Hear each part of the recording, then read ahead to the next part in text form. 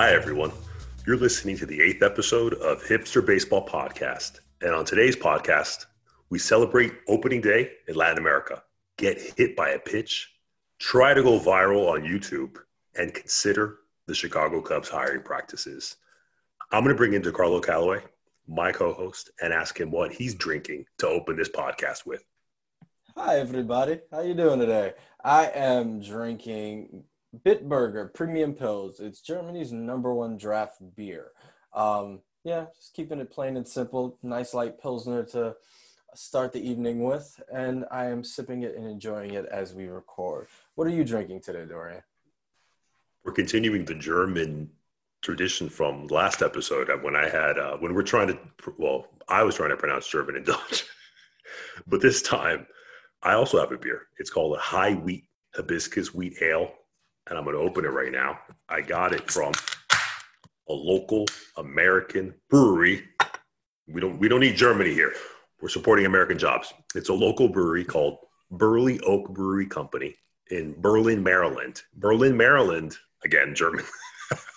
Well, it's actually German population in Maryland. Yeah. So this High Wheat Hibiscus Wheat Ale is from that Burley Oak Brewery. Berlin, Maryland is actually just outside of Ocean City, Maryland. Those of you who know the Mid-Atlantic know that Ocean City is a big beach spot for people who live in Pennsylvania, Maryland, DC, Virginia. And that's what I'm drinking. So I'm drinking at a 32-ounce crowler. And I asked myself, what exactly is a wheat beer? Well, a wheat beer is really any beer where a substantial portion of the grain used in brewing is wheat. And normally a craft beer is brewed primarily with malted barley. Why barley? Because barley malt is easier to brew with. Wheat beers are exceptionally hard to brew because of the protein and starches in a grain that are meant to bind and that want to bind together. This makes it trickier to extract the sugars. So these same proteins make wheat exceptional for baking, kind of like when you're making pizza dough. And American versions of beer use good, clean American yeast. Tremendous patriots. And you know who else is tremendous patriots? Our listeners. Because we want to know what you're drinking when you listen to the podcast. Tweet us a picture with your choice of drink, and we'll retweet the best ones. Our Twitter handle is @HBP4040. And remember to use the hashtag HBPDrink. Now, DeCarlo, what have you come across over the past week since we last spoke? Well, first, I really want to have to compliment you on the way that you always provide exquisite details behind your drink. See, me, I'm so simple. I'm drinking a Bitburger. You go into Dorian, you do it with such a cadence and flow. You would think that you were a university professor sitting there with your sports jacket. With my cardigan. Yes, exactly. And a turtleneck, especially in the fall weather, saying, so they use barley as opposed to wheat because of the fermentation process. It's really great. So I'm sorry, I had to really. Thank you, but I'm a great believer in knowing what you put in your body. As one of my biology high school teachers told us, your body is a temple. So I always try to have that mentality. Like, if you're going to put something in your body, know what you're putting into it. Yeah, I hear you on that one. That's the truth. So we're going to be starting off discussing Latin American Winter League games, and we have leagues in Nicaragua starting off, which, if people haven't heard recently, unfortunately, Nicaragua was hit by Hurricane Iota, which hit the land as a Category 4, bringing about, maybe 100 wind speeds of up to maybe 135 miles per hour. Yeah, it was Category 5. Oh, it's Cat 5, so even worse. It was like 155. It hit the northern part of Nicaragua as well as Honduras, which is the neighboring country to the north. And unfortunately, a lot of the countries in Central America have already been dealing with a lot of issues. Hurricane Ada, 2 weeks ago. Yeah, exactly. And then let's just not even talk about the normal societal strife that's been hitting a lot of these Central American countries. So that must have been a big, hit towards the baseball season. I wonder how they're going to be able to really pick it up and recover. But, in times of big strife, as we have seen ourselves here in this country, sports are one of the things that helps bring your country together. And I think the start of the Nicaraguan League would really would really help bring the country together, because not only that, they're also dealing with COVID-19 as well. And, even though they have warmer temperatures than we do here, we're experiencing a second wave, but having two natural disasters in damn near in 2 weeks, that definitely had to be put a strain on the country. So what were some of the things that you saw in some of the games that you were able to catch? Hurricane Iota did put a damper on the season. No, it's slight, because they did cancel games from November 17th. Games were canceled, but opening day was actually on the 13th of November, and I watched that one. It was Boer, which are Boer, as we would say, like South Africa. Boer, they're the team from Managua, the capital, and they went up to León to play the Leones de León. It's actually funny. It actually means the Lions from the city of Lions. It's kind of like LA, the Los Angeles Angels, the Angels of Angels, in Spanish. It's silly. But I was really impressed by the Leones starting pitcher, Willy Paredes. He's a Dominican pitcher out of Cutuy, Dominican Republic. He's 6'2". He's a righty, and he's actually been in the Detroit Tiger and the Arizona Diamondback minor league systems. I loved the way he pitched. He had control. He had power. I was like, who is this big, tall, lanky guy? He actually ended up pitching 5 1/3 innings, only gave up 3 hits, issued 1 walk, struck out 5 batters, and only gave up 1 run. And what's really interesting about the Nicaraguan League, much like the other leagues, is that all these players are being heavily watched, even more so than normal years, because a lot of these players who are minor league players in the U.S. are now playing in the Latin American winter leagues. In case you guys don't know, there was no minor league system, no minor league games this year in the U.S. So these guys have not played in months, probably even a year. And someone who's being watched heavily is this first baseman from León his name is Elian Miranda. He's from Matagalpa, Nicaragua. He was signed to the Arizona Diamondback minor league system back in January 2020. By the time he gets to Phoenix, guess what happened? The U.S. had shut down. So he was stuck in Phoenix for months, and he wasn't able to play baseball, which is crazy. Another nice thing that I liked about the Nicaraguan Winter League is the national stadium in Managua, the capital, is called Dennis Martinez National Stadium. The capacity is about 15,000. They're actually going to take it up to about 20,000, and it was built back in 2017, and it meets MLB specifications. If you see it on TV, I actually tweeted out the links to watch Nicaraguan baseball, I think a day or two ago. It's beautiful. And they named it after Dennis Martinez, who was a Nicaraguan pitcher. He actually was the first Latin pitcher to throw a perfect game back in July 1991 against the Los Angeles Dodgers. He had the most wins of all Latin pitchers, and it was just recently broken by our big tubby friend Bartolo Colon with his big old belly. He just beat Dennis Martinez's record for like 20 years or whatever. So, yeah, so I highly recommend watching the Nicaraguan Baseball Winter League. And I also watched a game from the Cuban League. Like I said in last week's episode, Cuba's really not part of the Winter League because of political reasons. Only Cuban players play. But what I really enjoyed was this game between Matanzas and Las Tunas. Now, Matanzas is the best team in the league. They have a record of 27 wins and 16 losses. The weird thing about the league is, DeCarlo, I told you last week that the Cuban League is high scoring, high batting average. Guess what the entire league's batting average, DeCarlo, is? I mean, if you average out everybody's batting average. What is everybody's batting average for the Cuban National League? Like 500 or something? Okay, that's just ridiculous. Close. 300. Oh, wow. And the guy with the highest batting average, I forget his name, but it's 425. It is insane. He's giving Ted Williams a run for his money. We're about like 50 games into the Cuban League, and some guy is still hitting 425. It's insane. Even the announcers were saying, and this is of course in Spanish, that 300 no longer has the weight of averaging 300 in the Cuban League, because it's ridiculous. Everyone's hitting. Over half the players in the Cuban League hit over 300. So one more thing about the Cuban League is, last week I also said that the Cuban League is fun, but the pitchers are erratic. So in this game, bottom of the first inning, Las Tunas pitcher, Carlos Vieira, what did he do with his first pitch to Carlo? He hit somebody. Hit by a pitch. Ding, ding, ding, ding. HBP, just like the name of this podcast, hit by pitch. I thought of you and I just started laughing. He drilled a ball right into this guy and the leadoff hitter's ribs. Oh my God. 2 innings later, he hit another guy. I was like, Jesus Christ. Oh my goodness. Excuse me. So anyways, it was funny because I said this last week. And of course you keep seeing these poor batters getting drilled. And it doesn't matter. It didn't matter because Las Tunas won 8-0. Oh, wow.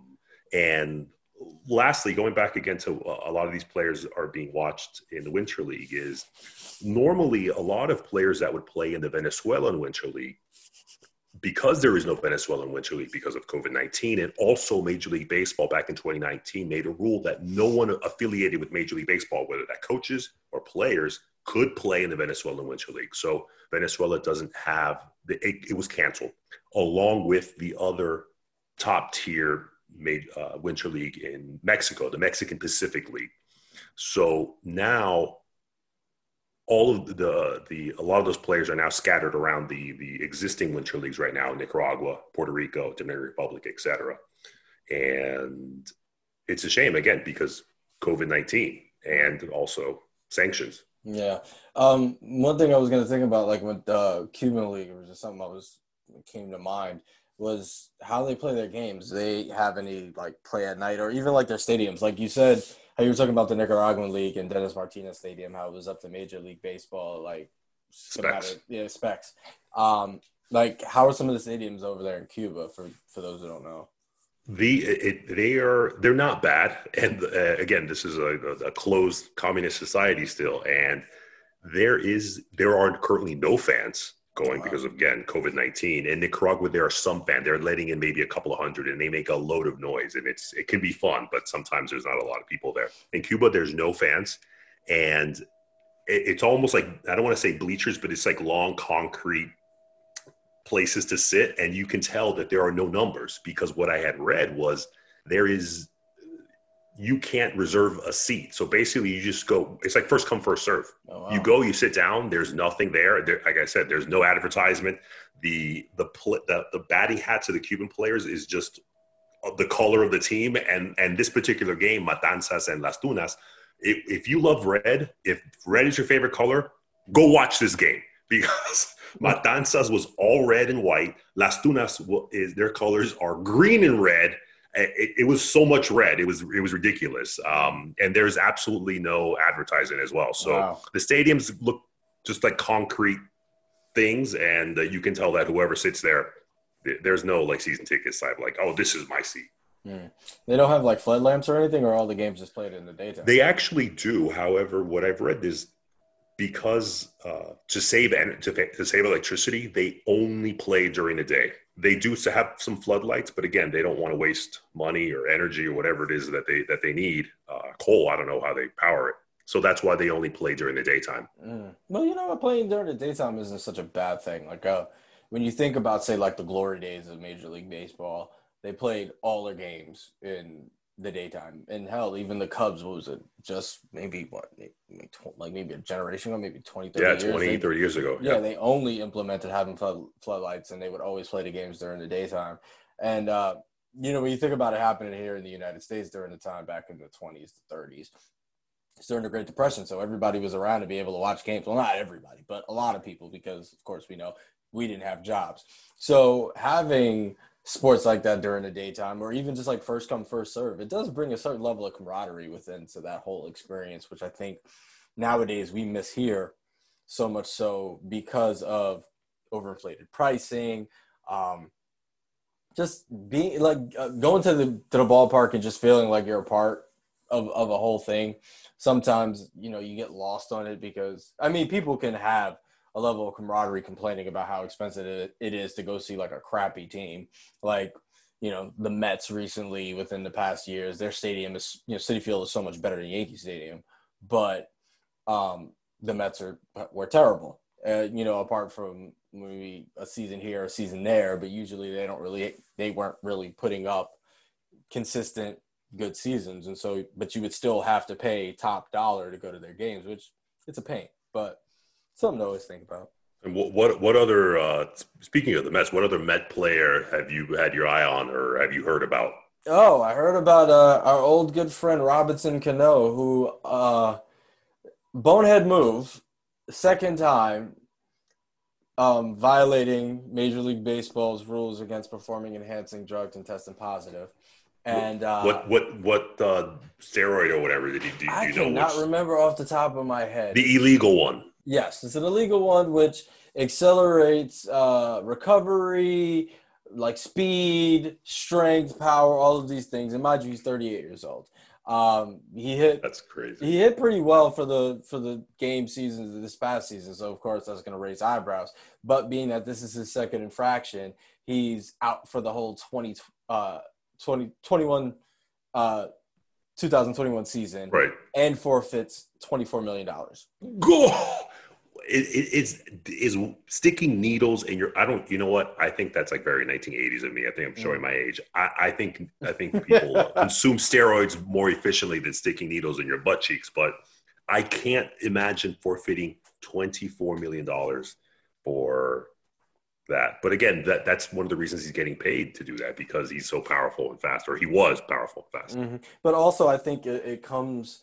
When you think about how the seasons are kind of going, and when you get old and when you have a lot of mouths to feed, I think a lot of people forget the rigors of how modern sports is on the athlete. And even though there's more demand that is coming out for a lot of players and a lot of athletes out there. Like if you think of other sports, say recently within soccer, you're having a lot of injuries because of the quick turnaround after the delayed season from, COVID stopping, and then they started another season, and they're just going along with it like nothing happened.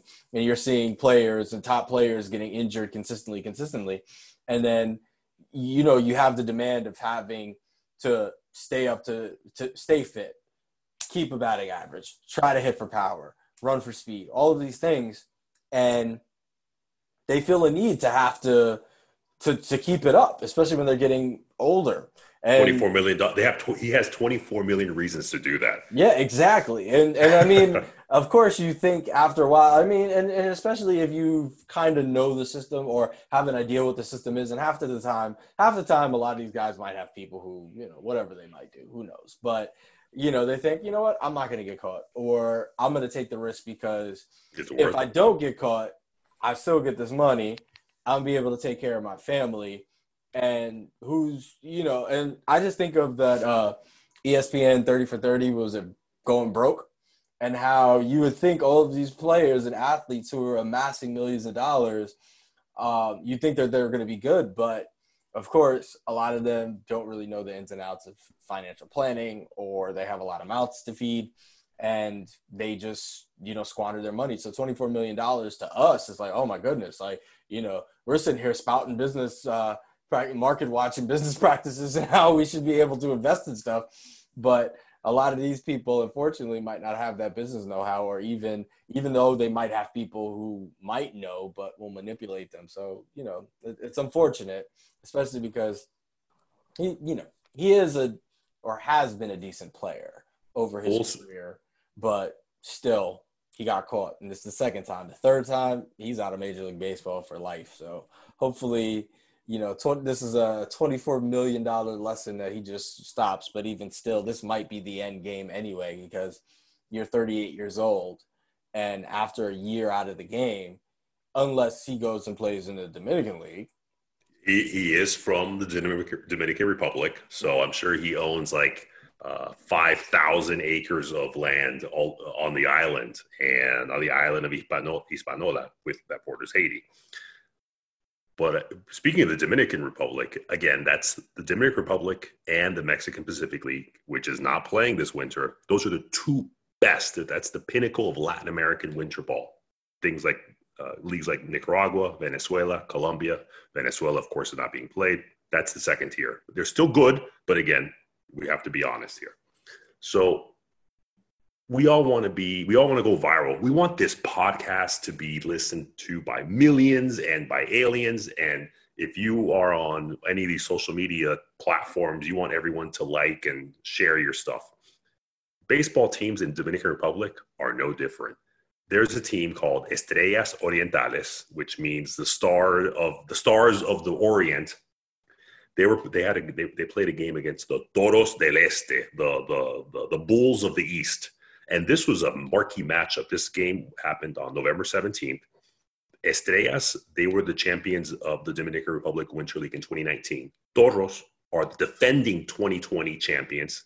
And Estrellas they have a Twitter account, and they said, "Hey, everybody, if you can't watch this game on TV or listen to it on the radio, have no worries." And they put this all in Spanish. Have no worries. You can watch it on YouTube. And everyone's excited because this is two quality top tier teams. And then what happened? Twitter was not happy because the link failed and it didn't work. I mean, it was so embarrassing at the same, and also like disappointing. It's like, this was one of the top games of the season and it doesn't even show up on YouTube. So Estrellas Orientales, they did not go viral at all, which is very sad.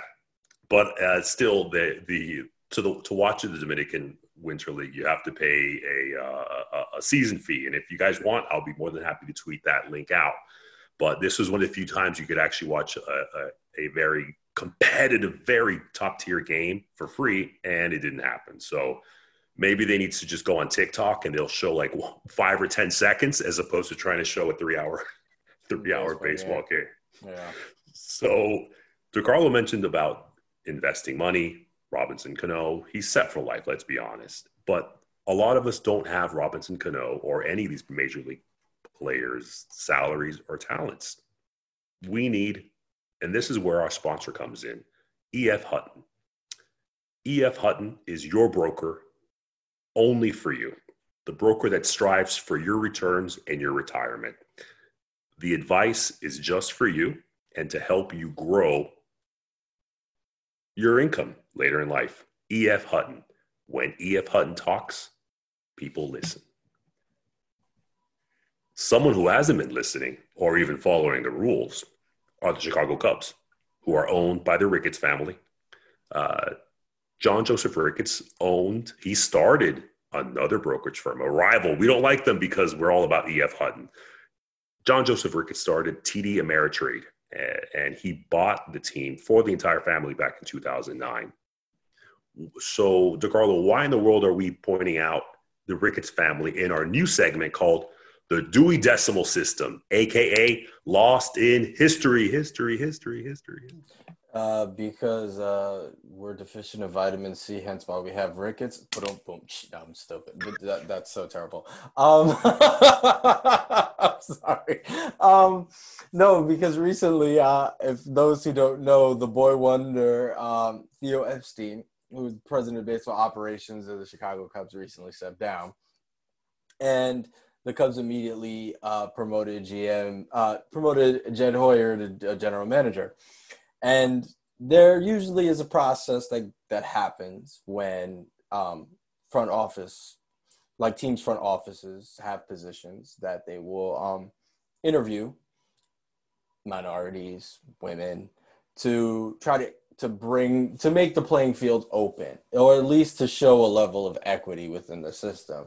But they just completely bypassed that and elevated Jed Hoyer without even doing that. But wait, DeCarlo, this is not a process. Let's be specific here. Why we're bringing this up in the Dewey Decimal System segment is it's not a process. It's a rule, and it's called the Selig rule. Bud Selig used to be the commissioner back for about 15 years, back in the 90s and the early parts for about 20 years, actually, the 90s and the first decade of this century. He came up with a rule back in 2013, I believe. Yeah, 2013. No. Was it 2013? Yeah. Okay. So back in 2013, he came up with a rule that, quote, it's required, every club in Major League Baseball is required to consider minority candidates for all general manager, assistant general manager, field manager, director of player personnel development, and director of scouting positions. basically front office gigs before they hire someone. Now, the loophole here Correction, actually, let me say, it was 1999, so it was even before 2013. Wow. Yeah, it was quite some time. It's forward thinking by Bud Selig, who I'm not a fan of. But the key word in there, if you're a lawyer, you know what I'm talking about. Consider. This is what I'm going to do. I'm going to consider not drinking not drinking to finish my beer. I considered it. I went against it. I'm going to drink my beer. The Chicago Cubs and the Ricketts family did not consider anyone else. They immediately promoted the general manager of the Chicago Cubs, Jed Hoyer, to a higher level, which being the baseball president of baseball operations. It's very disappointing, considering what the Miami Marlins, who I consider kind of a joke organization, but they're getting their act together. What did they do, Carlo? They hired Kim Ng, who is the first female Asian American general manager from New York, holla. And yeah, so she is the first female Asian American general manager in. She's running poo is what she's doing, which is amazing. Like go her, a woman, Asian American. I mean, you're ticking all sorts of boxes. 2020 loves you with your diversity hire there, but in reality, this is the hiring of Miss, what's her name? Ng. Yeah. That's not a diversity hire. The home girl, the lady is very accomplished. She was with, I believe, the New York Yankees, as well as the Los Angeles Dodgers. I mean, she was with heavy hitting teams, and she did well enough that, hey, come help develop the Miami Marlins. So congratulations to her. Right. And again, kudos to Bud Selig with the Selig rule about considering minority candidates back in 99 you said? Yeah, 99. Major League Baseball came out with this rule years before the National Football League came out with the Rooney Rule, which was a little bit stiffer in the sense that the Rooney Rule, I'm paraphrasing here, you had to actually interview, I believe it was 1 or 2 candidates for every. So it wasn't about considering, because I'm just considering right now going outside and running around in the rain. You know what? I decided against it. It's not about considering. It's about actually the NFL. You have to actually interview, which there's pros and cons to that. But then at the same time, who's to say that they really didn't consider prior? Because how do we know when Theo Epstein gave them notice as to when he was going to leave? You know, like you're going to have to wait till he comes out with his book. I have no idea. Yeah. So, I mean, it's not to say that they didn't do that, but the process of just kind of moving quickly, like immediately after Theo Epstein said, I'm out, which of course has gotten Steve Cohen's spidey sense going, because he's trying to figure out every single maneuver he can do to make the Mets a little bit better. But one thing I want to interject a little bit is how this process, it's probably not such a bad thing in terms of sometimes just moving forward and hiring the person. Because one thing, especially when just looking at the Rooney Rule within the NFL, and a lot of black coaches have had, and just not just black coaches, but other minority candidates have had an issue is that they are walking into a situation in which they know that they're not going to be hired. Exactly. And more times than not, they're like, I'm just wasting my time here. And the teams themselves are wasting their time. It's not to say the intention is bad. Of course, we need more equity, because this idea that women or people of color can't do the job is complete BS. We know human beings put in a position, allowed to really learn it and are around that situation, can do anything. It doesn't matter what color they are. It doesn't matter what gender they are. But it's a pain in the behind, because if you really think about this, it's just looking at the Rooney Rule. Remember those years back in, say, like the early 2000s, everybody thought that any coach who coached under Bill Parcells through the New England Patriots organization was going to be the next Parcells. How many of them do we even know? None. Yeah. And I remember some of their names for football, like Eric Mangini and Charlie Weiss. Yeah, like all of them, nothing. The Cleveland Browns coach, what was it? Romeo Crennel. Crench, yeah, whatever his name. He was one black coach, but still, he probably only got the notoriety because he was playing like he was under Bill Parcells. But the fact of the matter is that a lot of the white coaches got elevated before the African-American coaches, or even other African-American coaches who were in other organizations. And they were just like, you know what, I'm wasting my time. I don't want to do this. And the like I said before, the intention is good with things like this, and we hope that we'll be in a world at some point where that doesn't matter. That's even still, just to make it equitable, we still will have people, but that it's not just a waste of people's times going into these things. So I see what you're saying. It's pretty bad because the optics just look like they didn't even really try. But when you look at the legalese aspect of consider, that could be an internal discussion amongst the front office that we're not privy to, that would lead for them to say, you know what, we don't need to interview anybody. We've considered people, but they didn't consider me. I can tell you that much. Well, yeah, I mean, they didn't consider me either. But then again, you know, it's going to be big shoes to fill because boy wonder Theo Epstein was able to put pieces in place that broke 2 curses. So the guy is damn near like, you know, he's squatting and golden eggs come out eventually. So he can do no wrong. You said it. He's the slayer of 2 baseball curses. Those of you who don't know, he was the general manager of the Boston Red Sox. Why does this matter? In last week's episode 7, we spoke about Billy Beane turning down the Boston Red Sox GM position in 2002, I believe. Who was the man in second place on that list? Theo Epstein. Theo Epstein. He took over them. He took over the Red Sox in about 2 years. They won the World Series. Mm-hmm. But I'm going to add this caveat because what he did was he just signed a bunch of the Miami Marlins who had won the championship in 2003. He signed, I think, about 3 or 4 of them. And in 2004, lo and behold, the Boston Red Sox won the World Series. But that's smart. Yeah, he's a smart man. He won 2 World Series rings with the Boston Red Sox. Then he goes over to Chicago. Oh, Boston had won a World Series in, 80 years? I think it was, something like that. Then he goes to Chicago. He goes over to Chicago Cubs, which was an even heavier lift. And they hadn't won a championship in 108 years. Yeah. I don't know, since when Woodrow Wilson was in office. I have no freaking idea. He won a championship with them. And so it was before that. It was back in the 1800s, I think. Because it was like their thing was the curse of the Billy Goat, where that guy walked into the damn tried to get into Wrigley Field with a goat. Like, that's right. That's such an American thing. Like, who comes to a baseball game with a goat and then gets pissed that you can't get in the game because you got a freaking goat? So Theo Epstein, he needs to send a bottle of a crate of champagne to Billy Beane for giving him that spot to be able to become the general manager of the Boston Red Sox. And I do want to add another thing.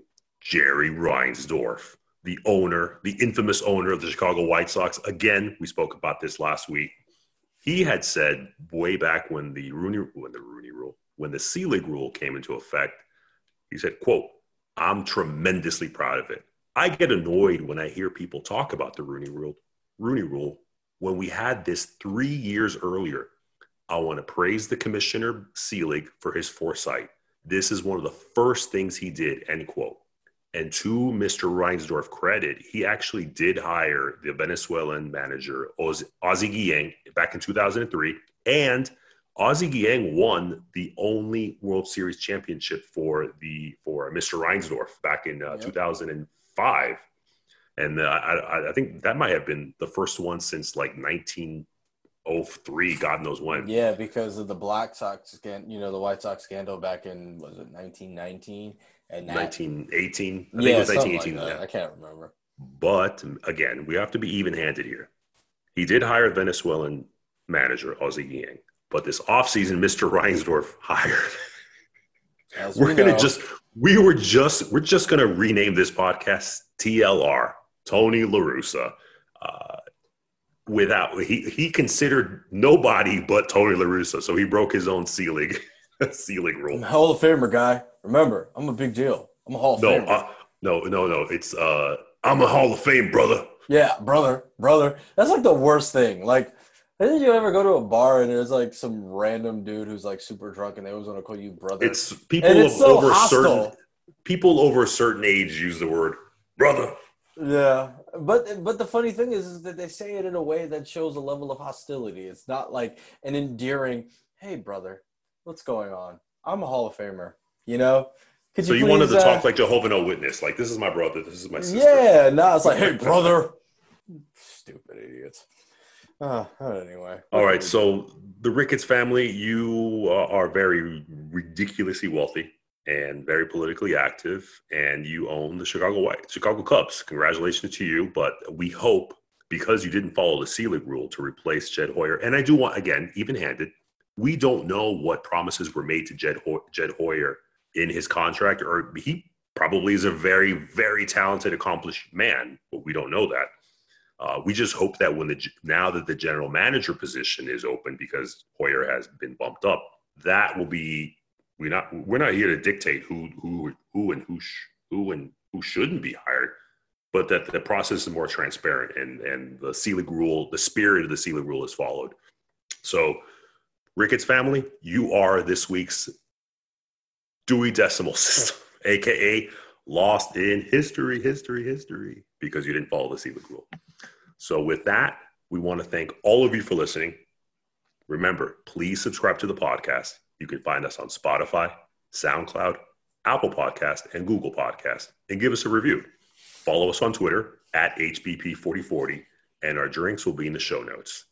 Join us again next week for a brand new episode of HBP Hipster Baseball Podcast. Have a great one, everybody. Take care. We'll catch you next time. Peace.